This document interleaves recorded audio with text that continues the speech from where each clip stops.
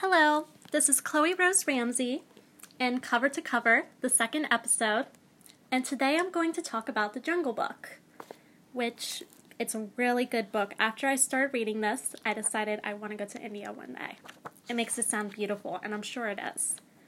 So I think everyone knows about the movie The Jungle Book, but the book is actually several different short stories that take place in India. The first one is it's about Mowgli, who grew up with a pack of wolves, and Mowgli means little frog. So Mowgli's parents, I believe that his father was a woodcutter, and they were out camping, I guess looking for more wood for the village, and this old tiger came up, and he killed Mowgli's parents. It doesn't describe it much, but this tiger is lame in the leg, and he doesn't play fairly. And this isn't even his territory that he's on. He's on the wolf's territory, and they're not happy about it at all. And the little baby escapes, and he finds his way into Mother and Father Wolf's den with their wolf babies, and the wolves take him in. And the tiger's terribly angry about this, because he thinks that the baby's his kill, and the wolves chase him off, because the tiger's actually a bit of a coward. I don't know what the tiger's name is. I do not remember. They're all Indian names, so I probably couldn't pronounce it anyway. But it's about Mowgli growing up in the jungle. His mentors is the panther and the bear, and they watch over him, and they're kind of his guardians. The bear's name is Baloo, I believe. I have never seen the Disney movie. I've just heard of it. I really don't like jazz music, so I've never seen the movie. I don't really intend to, but I know what it's about. And I know in the movie he hangs out with the bear a lot, but the bear and the panther are his influences as he grows up. He lives with the wolf tribe, wolf pack. He helps them out. And I think at one point he goes into a human village. He's actually been in a human village before, and he leaves. And this is old India, where there's little villages made of mud and twigs and such. And at one point, the wolves drive him out because the leader of the pack had died, and a tiger took over as the leader of the pack, and he drove Mowgli out. So he went to live in a village, and he finds his mother. His father had died, but his mother's still alive. She isn't sure that Mowgli's her baby, but he looks familiar, and she believes that he is. Mowgli doesn't quite understand what's going on too much. It takes him a while to learn English and learn how the villagers live, but there's something about him that never seems right to them. And every day, he's supposed to go out and help cow herd. The Indian children go out, they take their cows, or maybe their goats, I don't know which one. But they take their cattle out, they leave them out all day to graze, the children play in the dirt, and that sounds very boring to me. But they go and they make little houses out of mud and things like that. And then they take in their cattle back to the village every day. And the tiger, he is coming after Mowgli. He wants to kill him. Mowgli knows this. So he's staying away from him. But around the end, they get into a very big fight. And Mowgli kills the tiger with the help of one of his wolf brothers. And he kills this giant tiger. One of the villagers sees him communicating with this wolf, this giant tiger he's killed, and they believe that Mowgli might not be natural. They think he's something supernatural, because back then in villages and stuff, they believed in witchcraft, they believed it was an evil thing, so they drove him out. And he came back. He had killed the tiger. He comes back. He becomes the head of the tribe, or the pack, and he becomes their leader. And this first story I don't care about too much because I've heard of it before. What is something very interesting about this chapter. I'm sorry, I feel like I'm stammering a bit.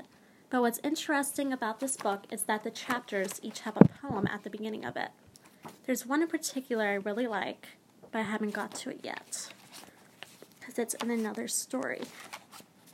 Let's see if I can find the end of it, because it's very interesting. Oh, I went right past it. So, the first story, of course, I think it's called... I'm not quite sure what it's called. It doesn't actually say. Yeah, it doesn't actually say what the first story's called. But at the end, it says... Oh, right. So he doesn't become the leader, but a few of the wolves go away with him, and they become their own pack. And it says at the end, so Mowgli went away and hunted with the 4 cubs in the jungle from that day on. But he was not always alone, because years afterwards he became a man and married. But that is a story for grown-ups. I love that ending. And that's probably why in the movie version there's a girl he likes. The next story I like much, much better. It's called The White Seal, and this is more about the aquatic life around that country. And like I said, at the beginning of each chapter, there's a poem. And this one's called The Seal Lullaby. I read it and I absolutely loved it. Oh, hush thee, my baby, the night is behind us, and black are the waters that sparkled so green. The moon o'er the cumbers looked downward to find us, at rest in the hollows that rustled between. Where billow meets billow, there soft be thy pillow. All weary wee flipperling, curl at thy ease. The storm shall not wake thee, nor shark overtake thee, asleep in the arms of the slow swinging seas. I think that's absolutely beautiful. Let's see if I remember what this one is about. I don't know why I remembered Metamorphosis better than this book. This book's even better than Metamorphosis. Oh my gosh. I am not with it today, am I? And this one is about a seal. Obviously, it's called The White Seal, and it's about sea lions. And this seal is very special because he's a white seal. And like with Mowgli, it's about the seal growing up. And he goes, all the seals, they migrate every year to a certain island. And this island's very crowded, and they look for mates. And the male seals that get in big fights, they sometimes kill each other over these fights. And this young seal, he grows up. He goes to the island each year. It's lovely. But there's hunters. There's people, and they would go, they draw the seals away down to their farm, and then they bash their heads in with shovels, I think. And they'd sell the skins. And they almost did that to this little seal. Let's see if I can find what his name was. I don't remember what his name is. See if I can find it. I'm looking.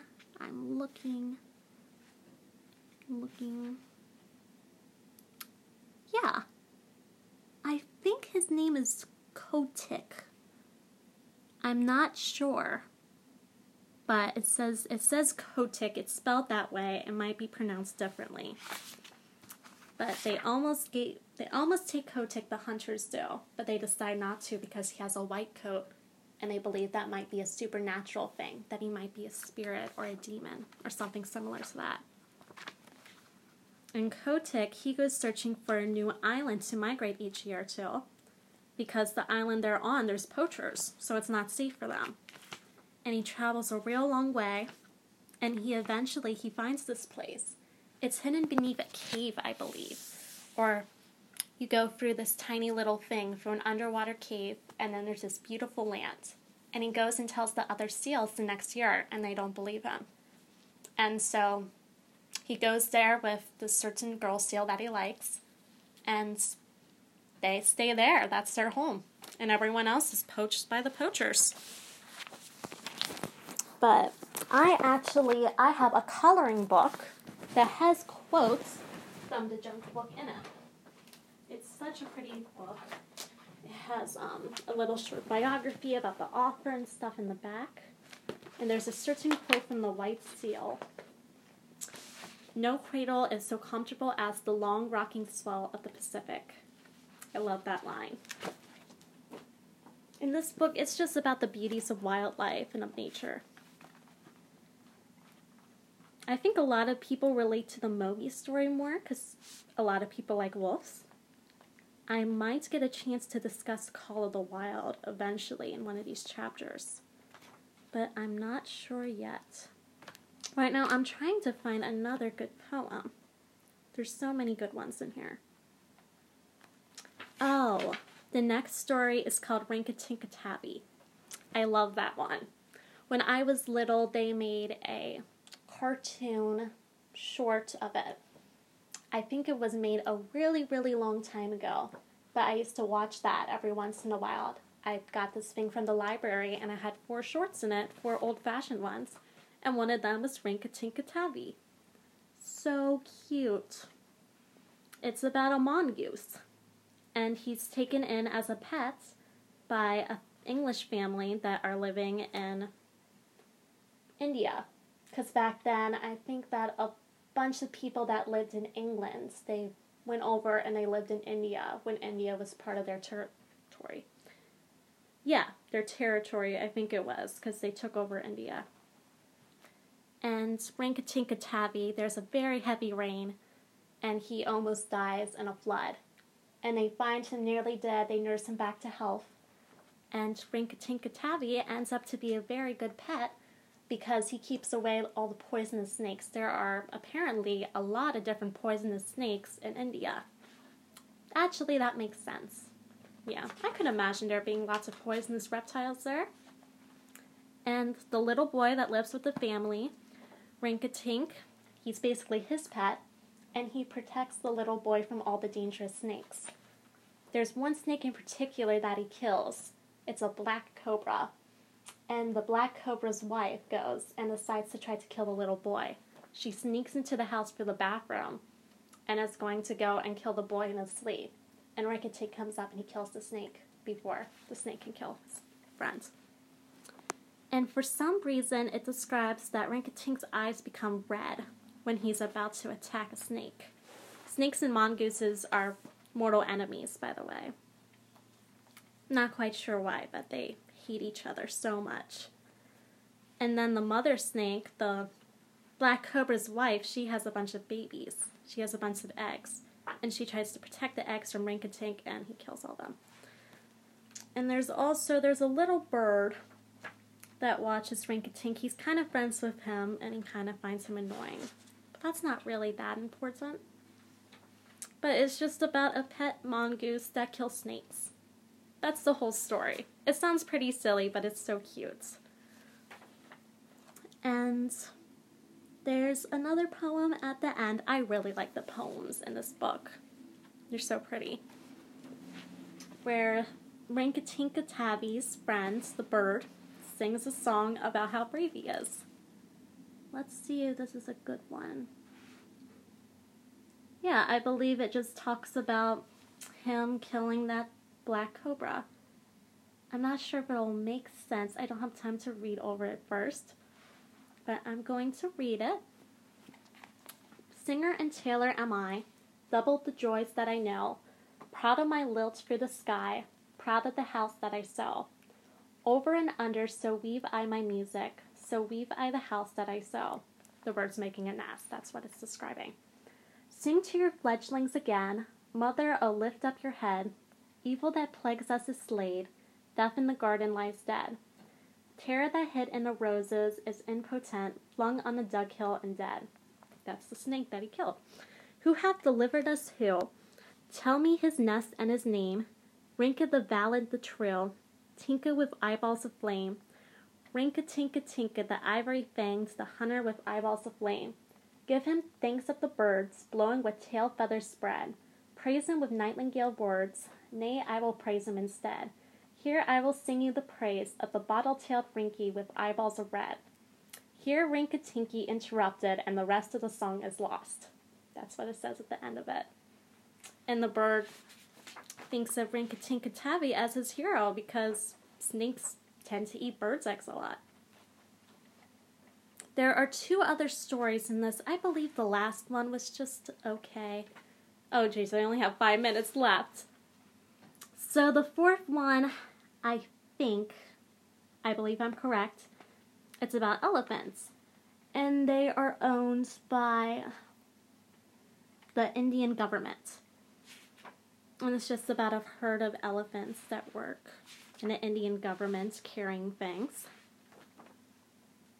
And there's a certain place that the elephants meet up sometimes at night in the forest.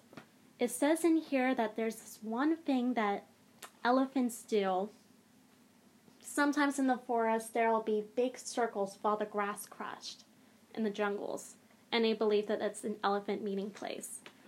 And it's all about that. And this one little boy who lives in the group that's traveling using the elephants, he learns about the elephants. They're called elephant ballrooms. Yes, they're called elephant ballrooms. Because they think that the elephants dance in the elephant ballrooms, and that's why those big circles are all crushed. I gotta do this real fast. Yeah, and that's a cute one. I tried to look up elephant ballroom. I couldn't find a thing about it. I don't know if that was just made up for this book or if it was a superstition in India. Excuse me. Apparently they had a lot of superstitions back then. And I think that's completely fine. I really like Hinduism. I find that religion very fascinating. So maybe that's another reason I like this book, even though it doesn't discuss it in big details. And all of these are basically just animals' lives and about the beauty of Indian wildlife. And the last one, oh geez. What is the last one about? I'm looking through it. I've tried to take notes before. My grandma said the other day, when you take your podcast, you should write down notes of what you're going to say. And I've tried that before, and I run out of things to say within about 10 minutes if I take notes. Because everything's too easy, I guess. So instead, I just scan through the book, and I talk about what pops in my head and what I find in here. This last one, it's called Her Majesty's Servants, and it's about a group of animals that are being taken care of by the Indian government. And I believe, let's see, I'm not sure about this. Oh, right. There's this one person that's traveling with the Indian government, with the animals, and he can understand what the animals are saying. And he listens in as all of these different kinds of animals talk to one another. And they don't really say that much. They just talk about what they do in the group. The elephants, the bullocks, the horses, the moles. Oh, geez, I can't say that word. And the camels. And they talk about the things that they do in this group. And I think that there's a really big storm, and they're all frightened by it. And they're talking about this. Anyway, I'm sorry that I didn't do too well in this one. But I haven't read this book in a while. It is a great book, though. You should definitely look into it if you'd like to learn about other cultures. And speaking of which, I think in a few weeks, I'm going to have a certain once a month episode to go along with this, where me and my family will try foods from different cultures. Because my aunt, she's part of this program that sends her a box of food from another country once a month. And something that you can learn a lot from books are different cultures. So I thought that would be a good idea. Anyway, thank you for listening. Thank you for listening to my last podcast, which I'm sorry to say was better than this one. but I think I did pretty good. And next week, I will be talking about the 5th Wizard of Oz book. So listen in. Thank you so much for listening to this one, and goodbye!